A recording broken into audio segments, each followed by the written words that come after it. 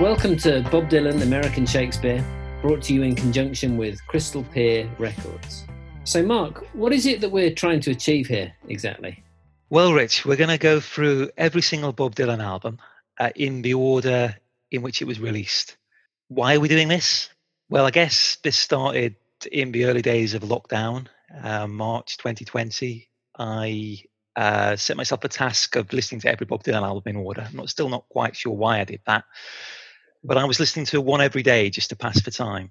And you came on board and decided that actually what we really needed to do was spend a week listening to the record and really digging into it and getting reacquainted with it properly, which I heartily agreed with. And because we're now in 2021 and everyone's doing it, we thought we might as well record it as a podcast. Absolutely, and I think that the other important thing is almost it's a stroll down memory lane. It's this idea of rediscovering the idea of listening to an album as a long-term kind of project, almost like you would do when you were a kid and you'd have to spend your pocket money on it. And I think that forces you to listen in real depth to all of the songs. And so I think that's hopefully what we're going to get from this.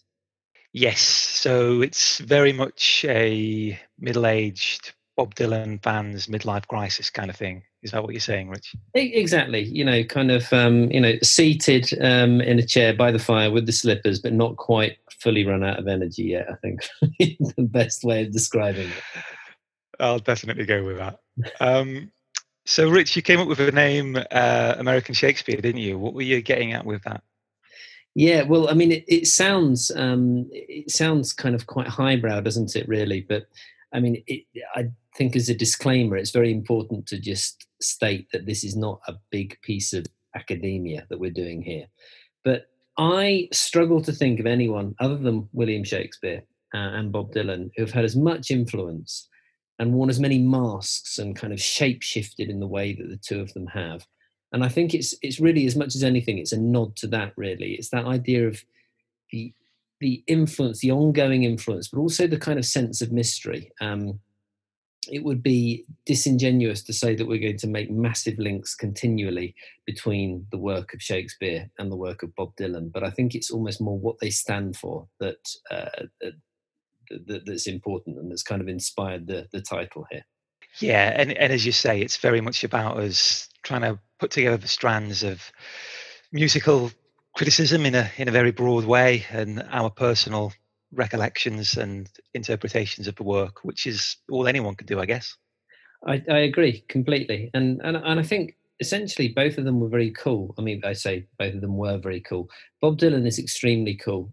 Shakespeare didn't have the benefit of photography to record just how cool he was. In fact, there's only a couple of portraits in existence, but I'm sure that there was a mischievous kind of rascal like aspect to his character, and I think that's where him and Bob Dylan kind of converge in that respect. Okay, so as a part of the background to this podcast, what we're going to also talk about, as well as the entire body of work, is also how we came to each album, because of course neither of us really did this chronologically, and that's going to form part of the discussion in each episode. So, Mark, how did you come to discover Bob Dylan the artist rather than Bob Dylan the album, but Bob Dylan the artist in the first instance? Well, I came to Bob quite late, really. It was the first year of university for me, which was 1995. Quite a long time ago now, of course. And I suppose, like a lot of people, I was in that space where I was ready to discover something new in all ways, really. And one of my best friends when I first got to university was a fellow who lived across the hall from me and had pretty much the same record collection as me. So in those days, that would have been stuff like REM, but not the cool stuff, the commercial peak stuff that had been around in the early 90s. The other big sort of bands at the time, like Nirvana and Pearl Jam. So I was kind of primed for sort of alternative American music, and I didn't really have any other education in music. Certainly not the sort of classic canon, as it were. But the great thing about getting into Bob Dylan in those days was that all his records were so cheap because he hadn't had the resurrection that he subsequently had after Time Out of Mind, and so you could pick up his music for a song really. And my friend picked up the Greatest Hits album from 1967 and passed it on to me. And I was listening along to it. The first few songs were, perfectly passable. I could get on board with them. But then there was that little run of songs with Like a Rolling Stone and I Want You and Positively Fourth Street. And it was just like nothing I'd ever heard before. And the doors got kicked wide open. And all through the rest of that year, I was listening particularly to I Want You, but then discovering all those other records in any way I could. And that was the start of a 25, 26 year infatuation, really. And I'm still discovering more about him, which is what's so amazing. Yeah. How about you, Rich? Well, I mean, my kind of first encounter with Bob Dylan is a little bit different in as much as I was probably 14, 15, and I read a book about him, first of all. Now, I forget, it was a biography, but I forget the title of it. But that kind of inspired me to want to listen to some of his stuff. I'm not quite sure why it happened that way round, to be honest with you, but there we go.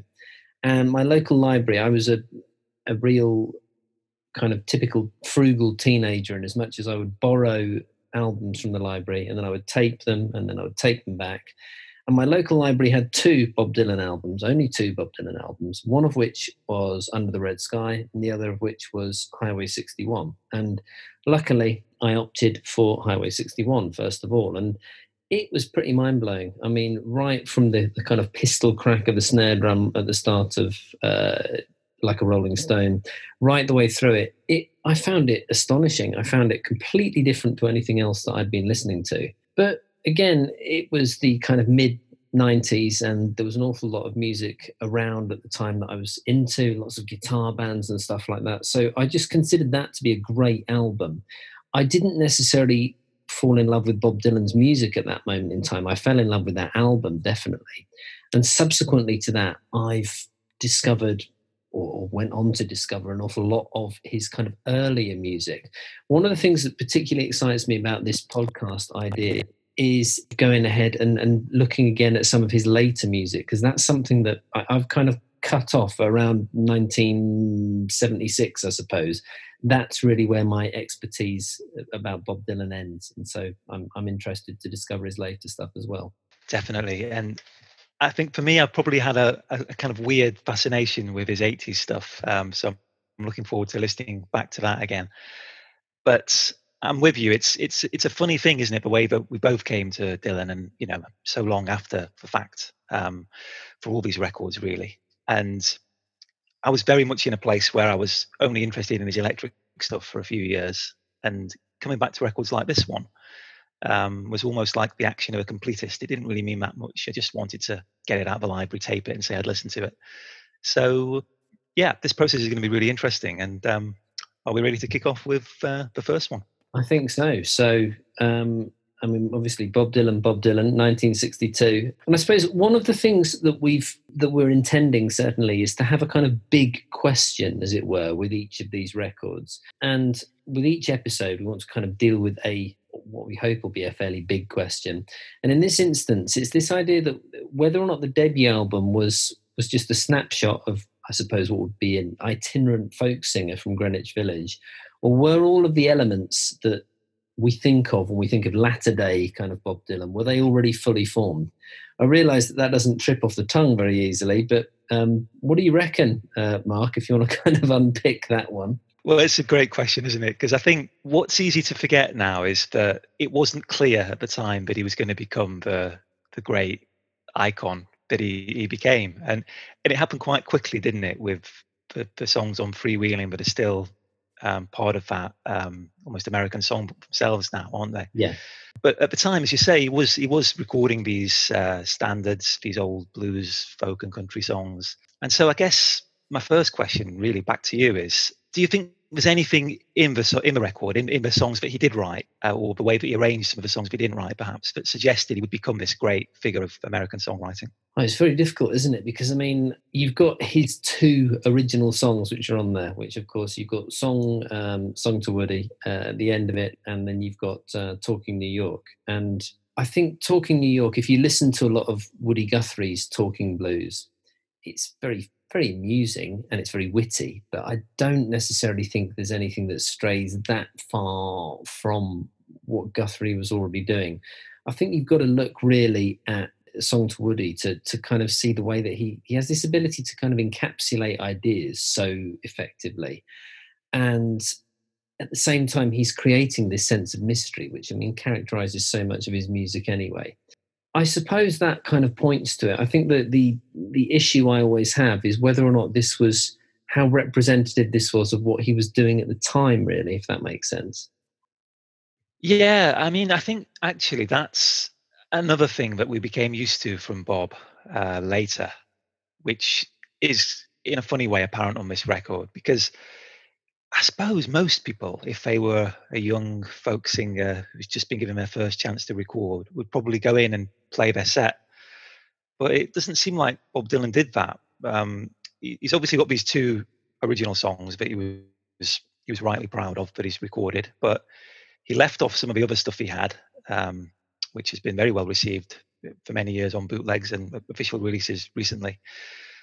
And even the cover songs that he did put on, they weren't necessarily the ones that were in his set regularly. I don't know to what extent the set lists on bobdylan.com are necessarily authoritative sources, but it sounds like he only played a few of these songs in the weeks before recording this record. So he was playing at Folk City and the Gaslight Club, and the only one he played, according to bobdylan.com, at the Folk City residency was See That My Grave Is Kept Clean, and the other songs didn't appear at all. So he'd obviously gone in with some kind of a game plan to record a set of songs that was totally different to what he was actually playing in his performances at the time. And I think that in itself is interesting, and it became quite typical of him, this way that he would never quite do exactly what you'd expect.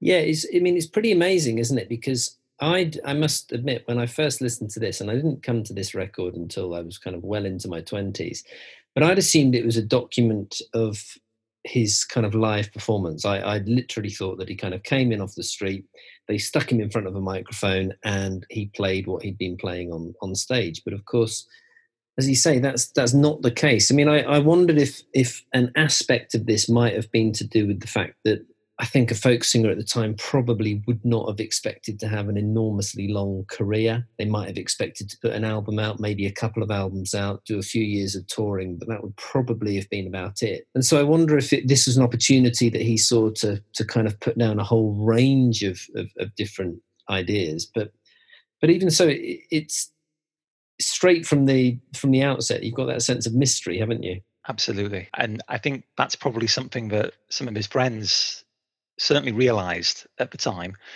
and if they hadn't realized it before, they would have realized it when this record came out. Because of course the other thing about this is we're straight into the Dylan mythology, aren't we? November 1961, he'd been in New York for about a year. You've got that fantastic self-mythologizing story of how he came to New York in the first place, and then there's all that stuff about how he would be hanging around in people's apartments, stealing their records, reading their books, assimilating all these influences.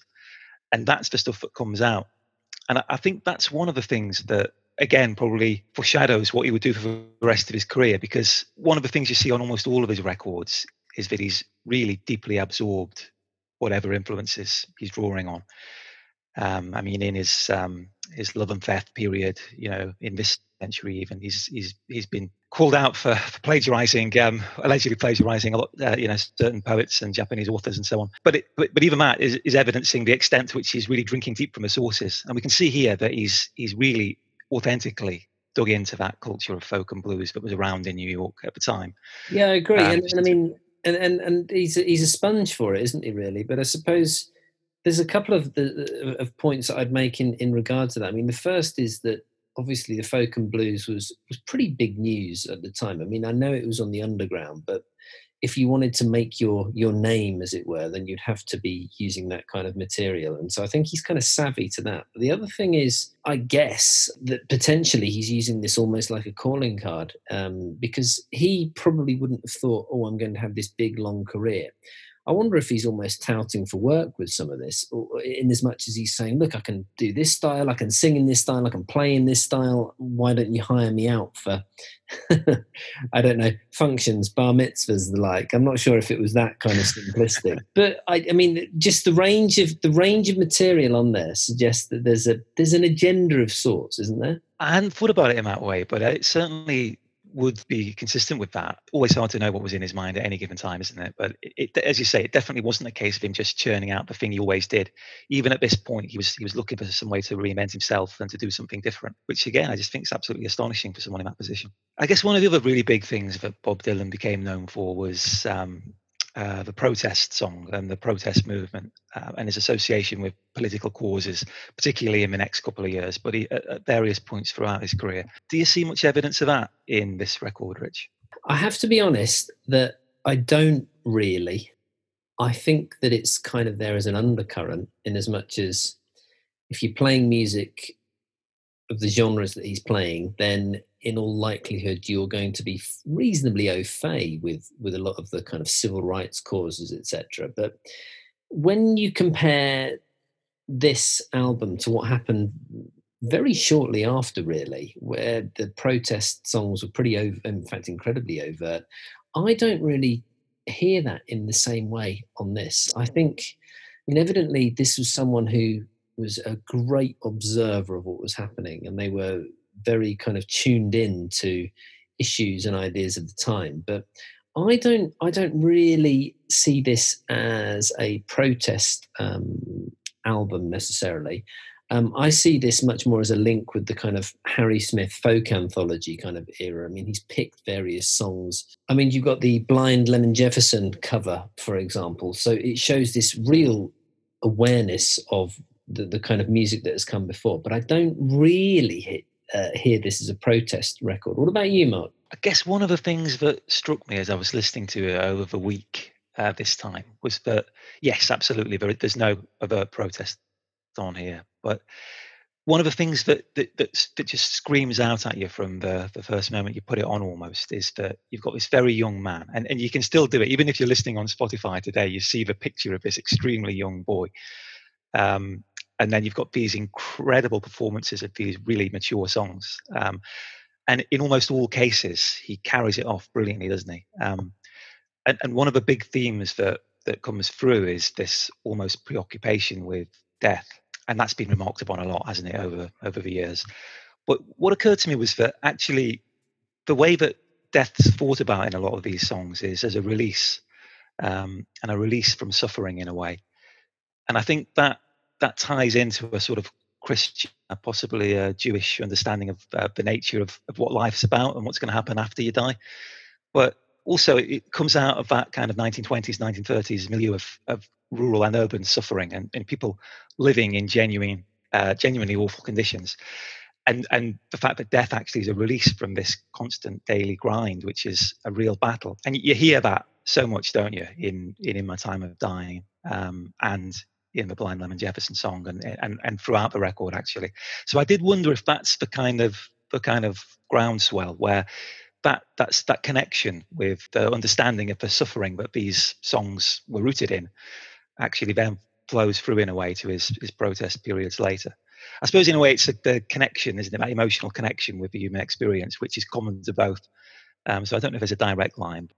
Yeah, I think, I mean, to be able to sing the songs with such assurance, I think obviously served him then very well when he subsequently went on to write the original protest songs, because you just believe everything, don't you, that he sings. I mean, okay, so it may be masks, it may well be a persona, but I think you still believe it. And I think the other thing, to touch on what you just said there, is this idea of the performances. I mean, the performances are fantastic on this. They really are quite remarkable. And one of the things that I always wonder about is, had you seen him in Greenwich Village at this point in time, as the solo singer-songwriter with the guitar and with the harmonica, how bizarre would he have seemed? How different would he have seemed to other singer-songwriters? Because there were plenty of them that were plying their trade at that point in time. What do you think? I think that's a really interesting one, isn't it? I mean, it's clear from what people say that he stood out even in that crowd. And I guess there's a story about John Hammond, just hearing him playing harmonica and sort of turning around and being captivated, staring at the stage, which I find astonishing. But, you know, evidently this was the effect he did have on some people. But I guess his style was quite different, wasn't it, from a lot of other people? Never mind the quality of his performances or the power of them, but he would have been quite different from a lot of the people who were doing well at the time, I suppose.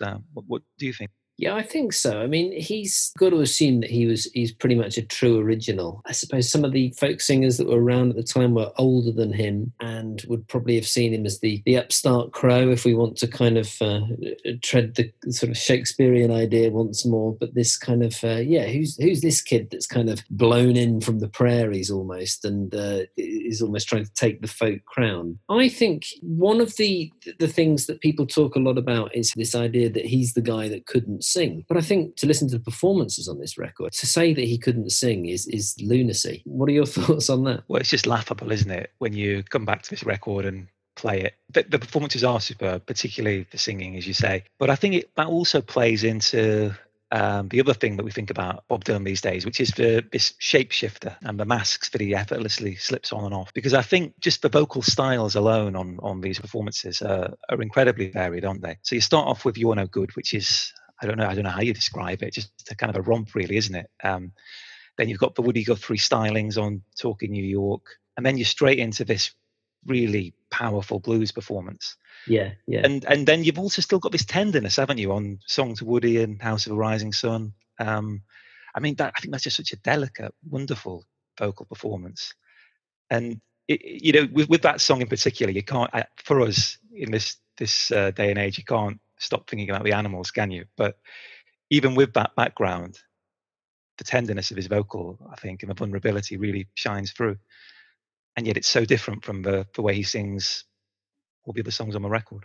You've talked about a few of the numbers on this album, but I mean, if push came to shove and you had to talk about your highlights and your lowlights, what would they be? Well, I am going to cheat a bit and say that my favorite thing about it is his voice. I just think it's so incredible all the way through. And as you say, so surprising coming back to it, because I've got to say, this wasn't a record I'd listened to a lot in the intervening years since I first heard it. Right.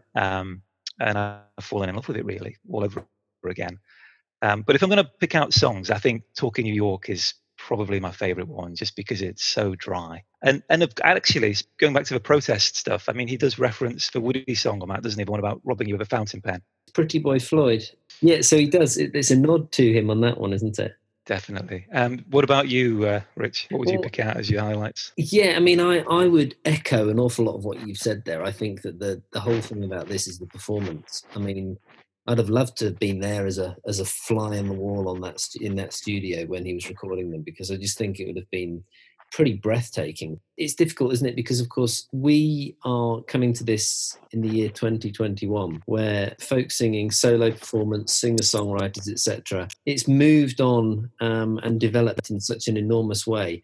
I think to have seen him then would have been a revelation. In terms of my own sort of personal highlights of the "Song to Woody," I wonder whether or not it's just a kind of complete kind of tribute to him, or whether or not it's almost like a goodbye and farewell note. Because, of course, he knew Woody Guthrie. He'd been to Brooklyn State Hospital. He'd hung out with him. He'd played him songs. The more that I listen to it, I hear it now as a tribute. What do you reckon? I mean, is it a tribute, or is it a kind of, hey, thanks very much for your influence, I'm moving on, I'm going to become an electric megastar? I think what that song shows, obviously, is the depth of his debt and his deep appreciation for Woody.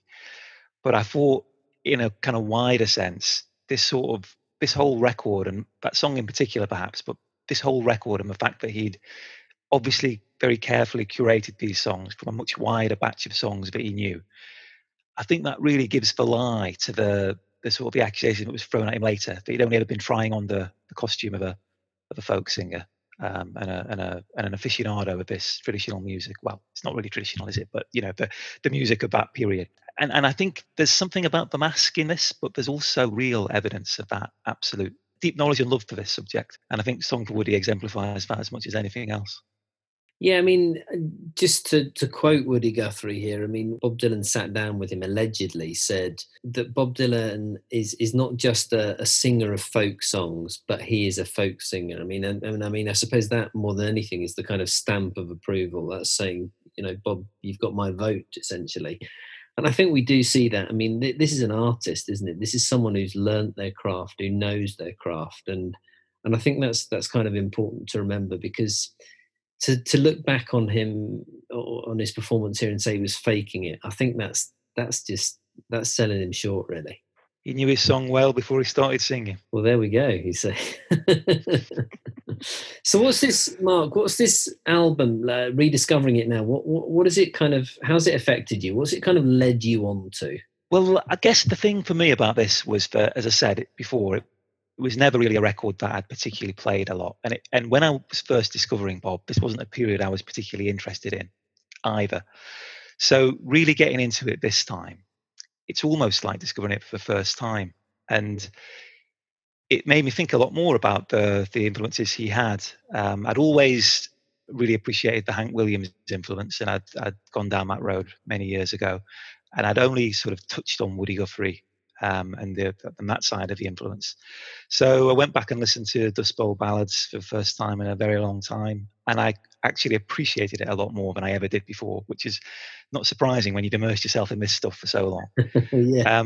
And then I ended up trying to find a copy of The Grapes of Wrath again, because I hadn't read that for decades either. And you can't listen to Dust Bowl Ballads without wanting to read that, can you? So I just went down that road. But how about you, Rich? Yeah, I mean, it's interesting that you say about the Dust Bowl Ballads, because I actually did listen to it again the other day. And years back, I listened to it a lot, and I hadn't listened to it for a while. But I always think of that as being the kind of first concept album in some respects, because, of course, you've got this theme that runs right through them. And I wonder, I mean, this, of course, is at a time when albums just tended to be collections of songs that people have put together, but without any necessary kind of link between them. And I wonder if Bob Dylan's kind of taken that and thought, you know what, I'm gonna make these thematically linked in some way. I mean, I think there's an ambiguity there. We're not entirely sure as to what this link is, but I think that it's definitely kind of curated. It's definitely thought out. I think that's really important. I'm reminded of I'm sure it was Steinbeck who said this about Woody Guthrie. There was this photograph of him where he's looking straight down the barrel of the camera, and he says, this is not just someone who'd rolled in from Oklahoma. This is someone who knows exactly what they want. This is someone who's dead set on, they know who they are and where they're going. This is with regard to Woody Guthrie. And I almost think that you can see this album in the same way. This is someone who people probably didn't realize it at the time, but he knew what was going on. He knew what he wanted. He was very clear on this song selection and what it meant to him. That's really interesting, because I think I agree. I mean, you can't help but agree when you listen to the record. But of course, on the subsequent records, you probably could make the case that the song selection was a bit idiosyncratic. But I guess we'll get into that as soon as next time. Yeah, I have absolutely no doubt that that what I say week to week will change and be massively contradicted. But I think that's the beauty of it, and I apologise in advance for any blatant inconsistencies that there will doubtless be. So. So anyway, one thing that we thought about, I mean, obviously you've got Last Thoughts on Woody Guthrie. I mean, that's to jump ahead a little bit, but the kind of epic poem, I suppose, that Bob Dylan performed. And we thought it might be quite nice within the context of these podcasts to have a last thoughts on whichever album we're dealing with. So Mark, what are your last thoughts then on Bob Dylan? What are you thinking? I think my biggest takeaway from listening to it this week is going to be that if anyone ever again says to me, oh, Bob Dylan, he's that guy who can't sing, I'm going to thrust a copy of this record, or more likely a link to the Spotify version of it, and I'm just going to say listen to that, because it's just astonishing, and it demonstrates what we all know really as Bob fans, that he was and is and remains a fantastic singer. How about you, Rich? Yeah, I mean, I think I would probably echo that. I mean, to kind of come back to the big question. I mean, there's aspects of protest in there. There's aspects of rebellion in there. Certainly, the unpredictability is definitely present within this. And just the idea really that while he may not have been fully formed as the artist that he later became, as a songwriter and a performer, he's absolutely he's got it all really, and evidences it in buckets on this album. So I think that would be my kind of last thoughts on this really. Thank you for listening to Bob Dylan, American Shakespeare. Please subscribe and tune in to future episodes. You can find us on Twitter. Search @DylanAmerican.